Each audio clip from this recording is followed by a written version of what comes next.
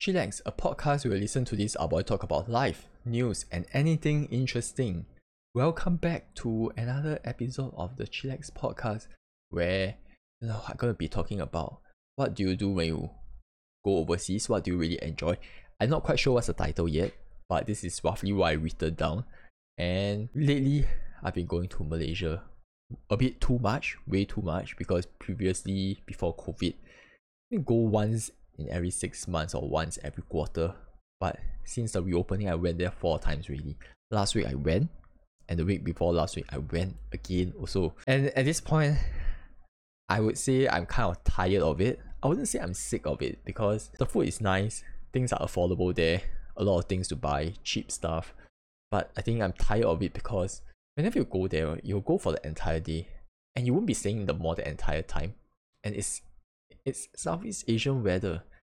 It's freaking hot. And that's the part that puts me off because lunchtime, dinner time is a bit cooler, but it's the lunchtime where you would go to the shop houses, you have to stand in the beating sun, and I think for quite a while I haven't been exposed to the sun for quite a long time. Partly COVID, and also the last time I can remember is in army. You had to stand in the sun, right? But aside from that, maybe reservists, that's all. But for some reason, the heat is not as unbearable as Malaysia's. Malaysia's heat, right, is just excruciating, fucking hot, very very humid, and I just can't stand it at all. It's like if you stand too long in the sun, right, you will confirm get kind of sunburn, and you feel sweaty also at the same time. And that's the main driving point to why I'm just kind of sick of Malaysia for now. But my friends are organizing another one where we are going back again in October with more people. So I mean, at the end of the day, the heat is annoying, but the company and the experience is fun because you get to hang out with your friends, you get to talk cock, eat good food. So it's pretty fun.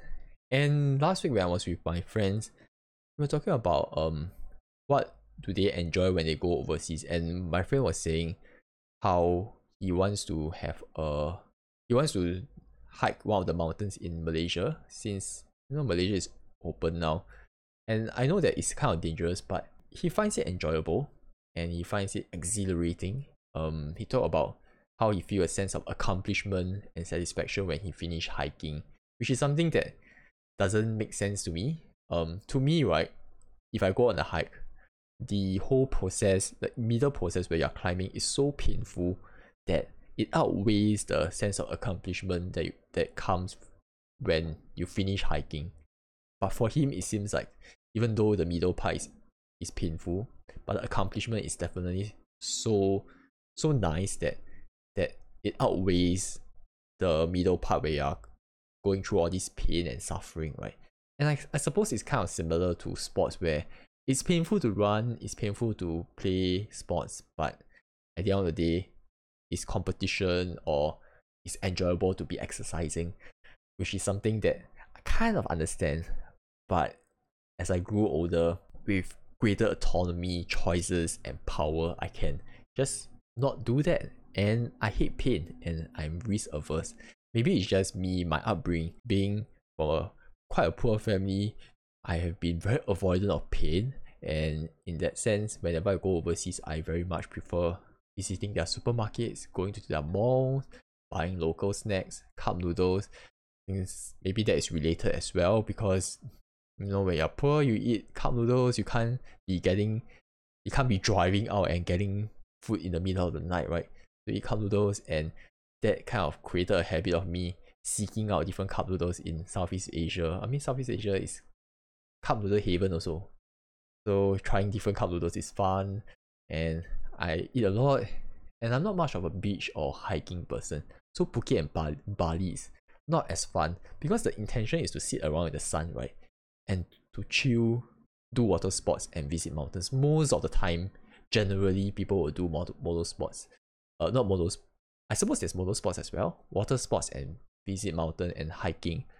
And if it's just chilling at the villa, eating and massaging, it's alright. It's not bad. I wouldn't mind. The trip is pretty affordable anyway, and I don't mind just chilling and doing nothing. Maybe once in a while doing that. But overall, I would still like to shop around, buy stuff, and eat good food, right? The food there, I remember Phuket and Bali was very commercialized. Unless you do research and you find some very local places there, but overall it's very much commercialized. Just the water sports itself and visiting mountains, it's just not my kind of thing. That's why it's so confusing to me when I see Ang Mohs visiting these places, digital nomads working here, doing a lot of water sports. When I look at it, I think, fun meh? Damn tiring, you're sweating, you're falling into the water. My perfect vacation is to not feel pain at all, maximize pleasure, fun, and minimize effort, pain, and sweat. And I remember the previous time I went to Phuket and Bali. I think the first time I went, it was chilling. It was not too bad, but my friends wanted to hike, so I just went along, and it's just painful experience. But being able to see the rock mountains, the rock formations, their scenery, their nature sceneries, much better. And it's so on such a grand scale that you will see like, wow, it's amazing. How on earth did these things form, right? It's amazing. And that is cool, but climbing mountains are not cool. And I suppose I enjoyed the chilling part, staying in the villa. There was a private driver driving us around. And the other time we went to the beach. We went to learn how to surf, and it was terrible. Maybe the reason why I hate water sports, it's not just the sports part that I hate, it's the water part, because I think it's part of a childhood trauma thing where I learned how to swim in primary school, and I got scolded a lot, and I cried a lot, and I had this phobia of water, I think. But even though, I eventually learned how to swim for sure, but I think it was out of necessity, out of survival, evolution, because I was getting laughed at, I was getting scolded, and it was embarrassing that I eventually learned how to do it. I do the bare minimum, and I can definitely not die. I can swim, I can keep myself afloat. But going to learn how to surf, right? I didn't know I had that traumatic memory because it was just repressed and parked deep inside my subconsciousness, where I was with my uni mates, very happy, chilling. Then we go beach, then we learn how to surf. And we didn't hire an instructor, so our friend just taught us. Then it was my turn, right? Then I take the board, then I pedal. Then the feeling starts to come back. I was like, hey, I never had this. Okay, I very long never had this feeling already. And as I start paddling to waters that are so deep that my head will be submerged, and then the water is quite choppy, and it started going up and down. And of course, when you surf, you need to swim, you need to paddle yourself all the way on the board, all the way to the far end, and then you need to then you need to turn around to face the shore, and you need to ride the wave back, right? And this part is something that's the hardest because you will fall a lot into the water. You need to learn how to stand on the board. You need to learn how to be riding on the board before you stand on the board. You need to be like you can. I think the first step was more of you planking on the board first, and then you let the wave ride you to the shore. And just that itself, it was miserable because I keep on falling into the water. And when I fall into the water, it kind of evoked this deeply repressed memory where I was eating a lot of water in primary school, and I don't know, it just triggered me, and I just like, okay, I'm not gonna do that. I give the board to my friend, and I just quickly ran back to the shore and just sat there and chill for the remaining time. Because there was only a short period where the waves are high enough, and that was before dinner or night time. So thank God we only stay there for about 2 hours, less than 2 hours, and we have a lot of people sharing one board or two board, and that was quickly over, and I just give it to those who wanted to learn how to surf. So that was a traumatic experience that is nicely avoided before it escalated, and okay lah, it's alright. But overall, I think the chilling part is fine, but I still prefer going to places where you can buy things and shop. And if you think about, okay, if I think about the places I went to, if I rank them according to most enjoyable to least enjoyable, I would say. Okay, the places I went to is Taiwan, Thailand, France, Dubai, Phuket, Bali, right? Let me think. Is there any others? Malaysia? Malaysia is just cannot categorize it under this lah, because Malaysia is just Malaysia lor. It's not really traveling to me, it's just going to somewhere else that's attached to Singapore. So let's just ignore Malaysia for now. I think for me, Taiwan and Thailand is definitely at the highest tier because of the fact that the food is so nice. There's so much snacks to buy. Everybody there is so nice, especially Taiwan. People there are very hospitable. Their service staff is very good, very polite, and night market is insane. So many good food, so many creative food, and I think just childhood wise, you have a lot of exposure to Taiwan, watching Taiwanese shows that makes it so nostalgic, and you have a lot of hot pot to eat, a lot of noodle soup that are nice. Weather is not too bad. It's pretty cold at certain periods of time, and there's a lot of things to do as well. I think I can kind of narrow it down to 3 things. And first thing is night market, alright. Second is shopping. Then third thing is the scenic areas. And even the scenic areas, I also don't mind it. I don't mind hiking there because the weather, it's not Southeast Asia weather. It's cold weather that even if I sweat, I'm alright. And the scenery is worth it. I would say the scenery may be same as other Southeast Asia country, but it's just the cold weather that makes it less painful. So I don't mind. Hence, I'm okay with going camping in Australia or going camping in New Zealand, because it's the heat, man. It's the sweaty part. I don't really like it. And just Taiwan overall, probably top notch. Then Thailand is not too bad as well. The heat is terrible, but things are affordable. Night market is insane, and their supermarket, there's a lot of things to buy, interesting things. And it's just the whole experience itself is so unique, right? And hopefully I can go there again one day. I feel that it's a bit hard because usually Thailand people go with their partners, right? And I only go there once with my uni mates, and that was way too many people.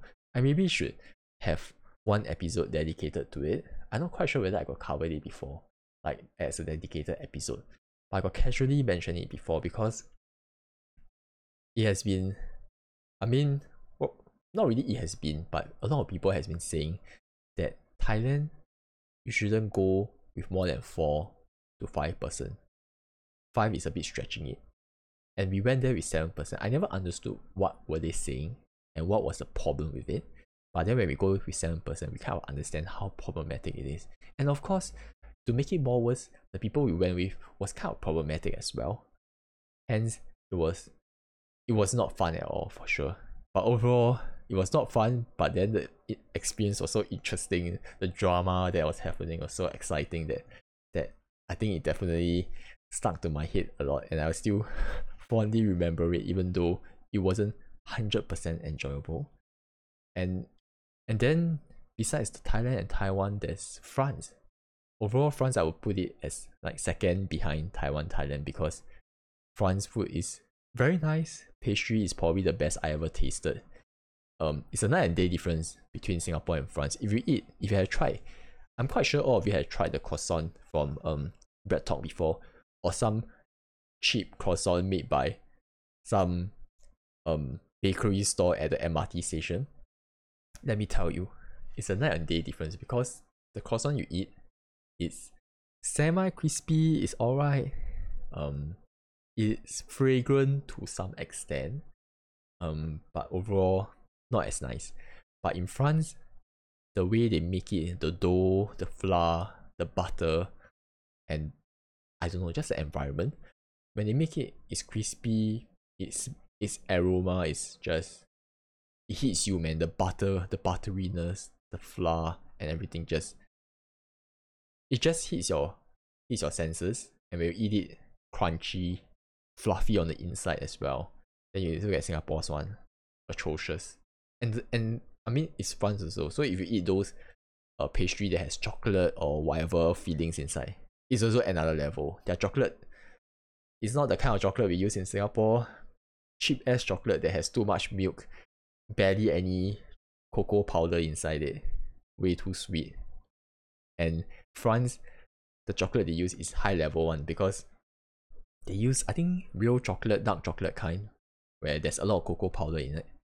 So when you eat it, you have a mix of savory, crispy, salty with the chocolate that is slightly sweet and a bit bitter that goes so well together, man. It goes very, very well. And that is the origin, you know. That's the most authentic version where you eat the chocolate croissant.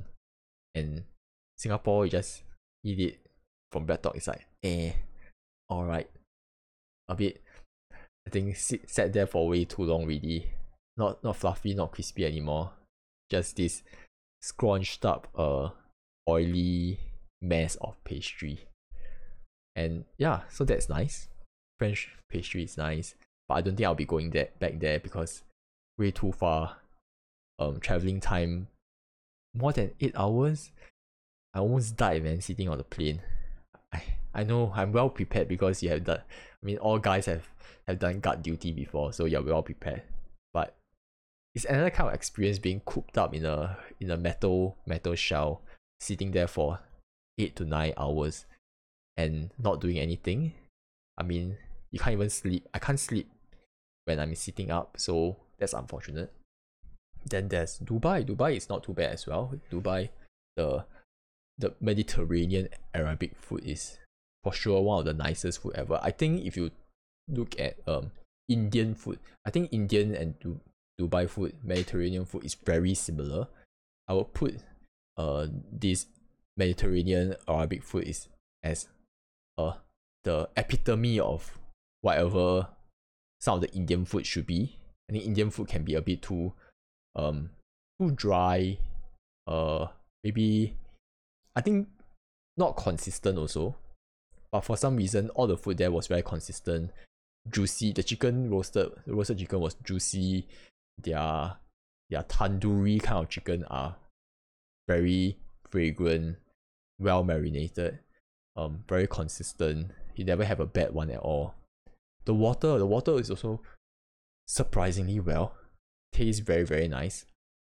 I don't know how to describe it. I think I got mentioned it before in another episode where I have never drank a water that tasted, how do I say, delicious. And I know, and there's no experience that is similar to that. You can imagine this scenario where you are exercise like crazy, and you are really thirsty like mad, or one of those days where it's so dry that you are so thirsty that you drink the water. That satisfaction, right? Imagine that satisfaction when you drink that water down. You multiply it by 100 folds, and at that time, at the moment when you're drinking, the water tastes like the best ever, right? And imagine that taste, but then you magnify it by 100 times. Their water is that tasty, and I don't get it. Maybe it's the mineral components wise and water wise, and I became kind of a water snob since then, because you can really taste the difference in water. And then how I rank it would be like, if you think about it, let me think. So the UAE Dubai water is top notch, god tier. Then the second tier is French, like Evian. Evian is not too bad. Then the bottom tier is, I would say, Ice Mountain, whatever water that comes from Southeast Asia. Generally, they have a very they have minerals in it, but the minerals just doesn't feel as tasty. Then Evian is slightly better, but then the UAE component, just taste wise, is absolutely insane. Water never tasted so fucking tasty before, and I just kept drinking water. I didn't drink anything else. If I have a chance, I will buy the water and I will just drink it down. And everybody who went there, like one of my teachers who went there as well, you're saying, he was telling the guy, your water is surprisingly tasty. And I'm like, yeah, it's true, right? And whenever I tell people just look at me like stunned, like, how do I comment on this that you just mentioned? How do I reply to you when we talk about traveling overseas and I say, hey, their water very nice, eh? They say, huh, what? But dang, once you tasted that water, you'll forever remember it, man. I wish I can just import those water. I don't know whether they have these kind of things. Usually people like to import water from Italy, France, and some Angmo country, right? But the true king is UAE water, Dubai, Abu Dhabi. Then I think besides that, Phuket and Bali, I suppose, it's not too bad. I think I'll put it as a separate tier where it's nice to go there, chill and relax, and the best way to enjoy it really is a villa instead of going for some cheap hotel. I think the villa definitely makes the experience nicer because it's open air like a bungalow. Then you can swim in the pool as well. Things to buy not that much, but the food is alright. So that's not too bad. Speaking about traveling, wow, it kind of reminds me that I haven't traveled in quite some time really.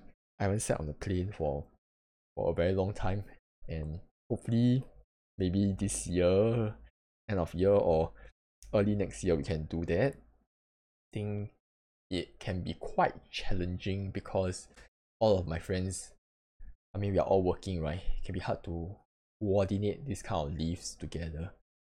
But we haven't gone for our graduation trip, we cancelled it. I'm hoping that we can have one last trip before people settle down, get married, have children and everything. Yeah. So that's the end of these things. I'm just wondering, what about you all?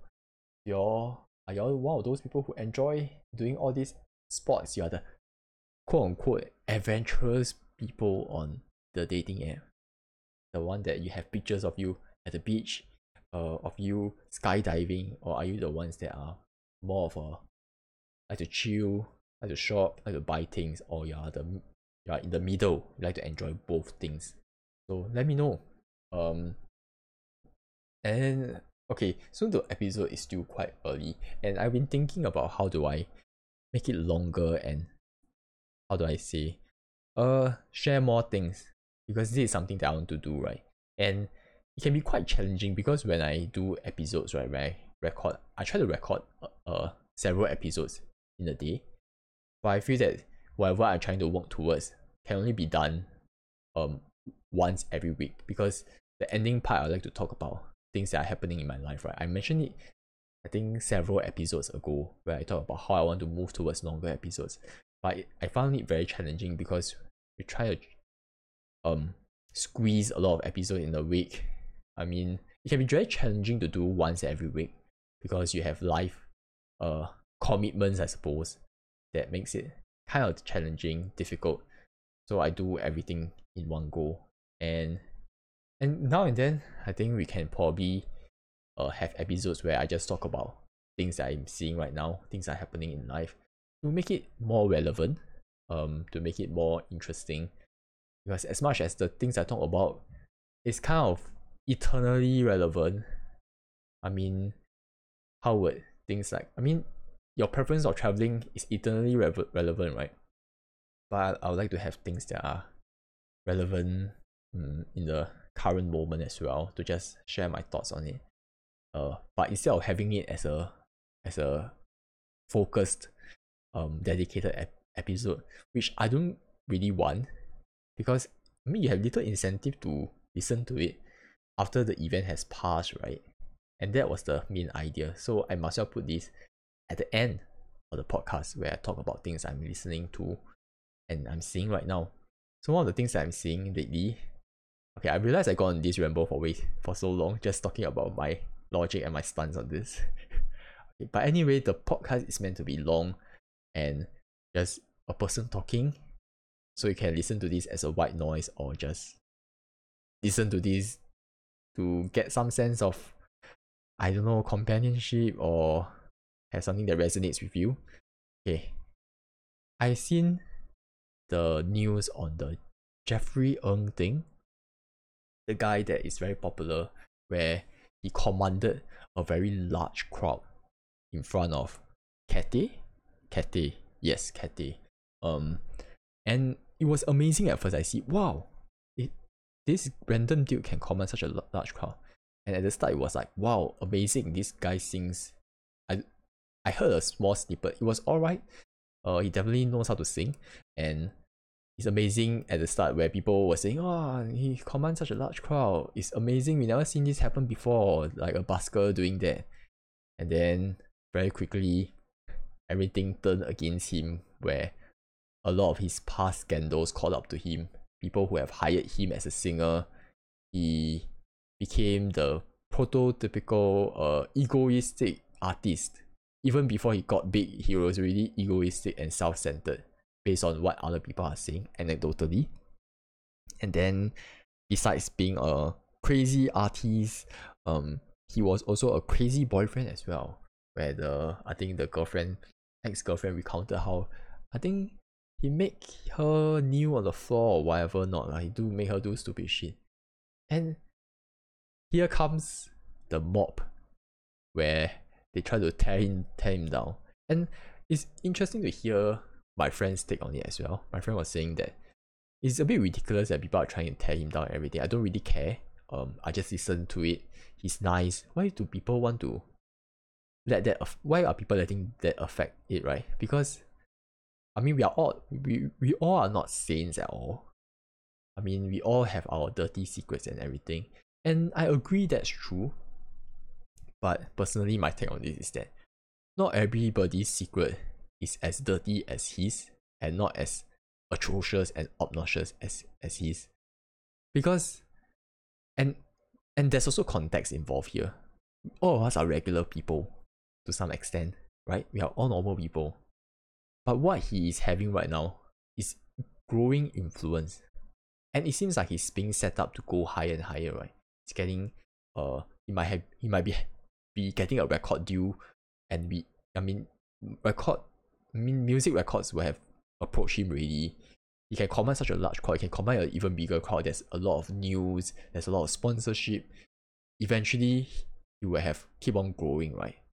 And what this means is that he's commanding power, commanding influence. And for someone with power and influence, it becomes very dangerous when the person's personality, behavior is not upright. It's not of the most upright kind of situation, right? Not upright most of the situation. Okay, his personality is just not upright, or not good, or I guess he has some problems. And he can misuse this kind of power.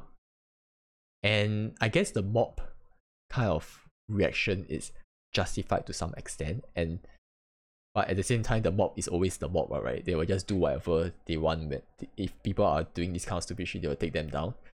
But I think in this kind of situation, I feel that it was warranted and justified.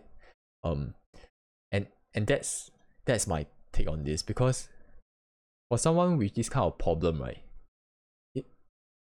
If you have a choice, if you can make a choice to not let that happen, to not let the person become popular, would you have done it? You might want to have done it, right? You might have kind of, if you can click a button to make this happen, you have click the button, because it's so dangerous, man. This person with this kind of power can literally, you can see the way he behaves really. It's ridiculous. Have you seen anybody that behave like that before? Maybe once in a lifetime. You have one friend, not really one friend, we have one acquaintance that is literally psychopathic.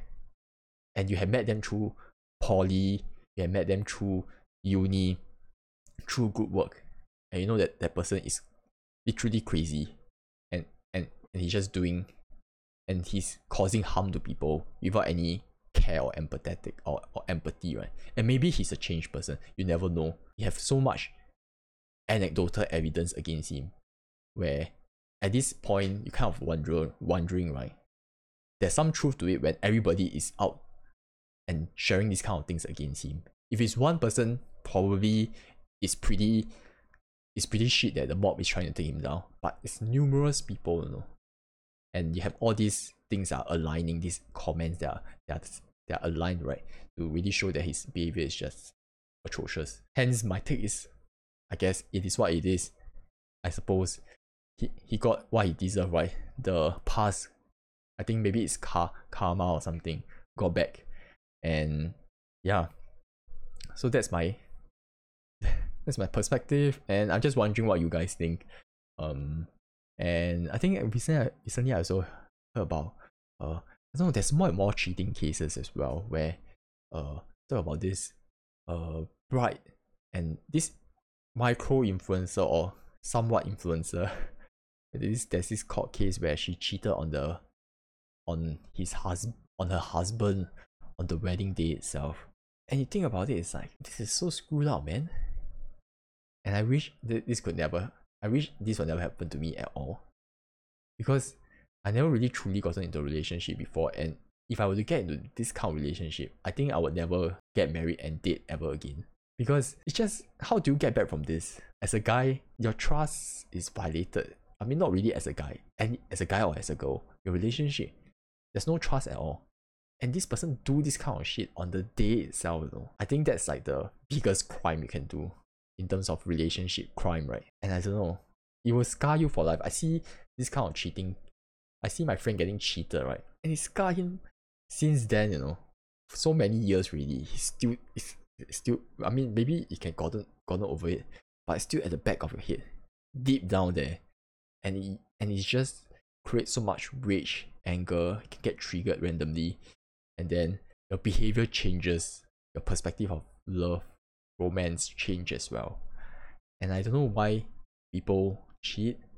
I mean, I don't know, why would you do that? If you want to cheat, can't you just tell your husband or your wife to say, sorry, I'm not interested anymore, I want to go with another person? Or maybe it's the circumstances that make it such that people want to do this behind the person's back. Like, they don't dare to say all these things. And maybe that's the communication problem. And communication is hard to, you know, you say communication is very important, but having good communication is also very challenging. That's why this led to cheating. You know, people doing it behind people's back instead of telling them straight out, I don't like you anymore, I want to find another person. Yes, that's that. It's kind of sad though. Okay, I think that I got nothing more to talk about really. I hope you guys enjoyed this podcast, and some things I shared might be, you know, relevant, resonates with you. If you want to support this podcast, if you have been listening to this for quite some time, if you have money to throw at me, you can support the podcast at patreon.com/chillaxpodcast. The money will not be going into, okay, it will go into my pocket technically, but the money will be channeled into creating a video set. I want to create a video podcast. I want to create a set for the video podcast where, you know, can you imagine those very cool, chill environment? Very, you know, you see IKEA or some lifestyle magazine, those very nice, or on Pinterest, very chill reading corner. Then I just sit there and I just record the podcast, and you can watch me record the podcast, and we can do live stream as well. So that's the goal, the end goal. It's either I reach it early if I have a lot of subscribers, or I reach it later where I reach 35 years old.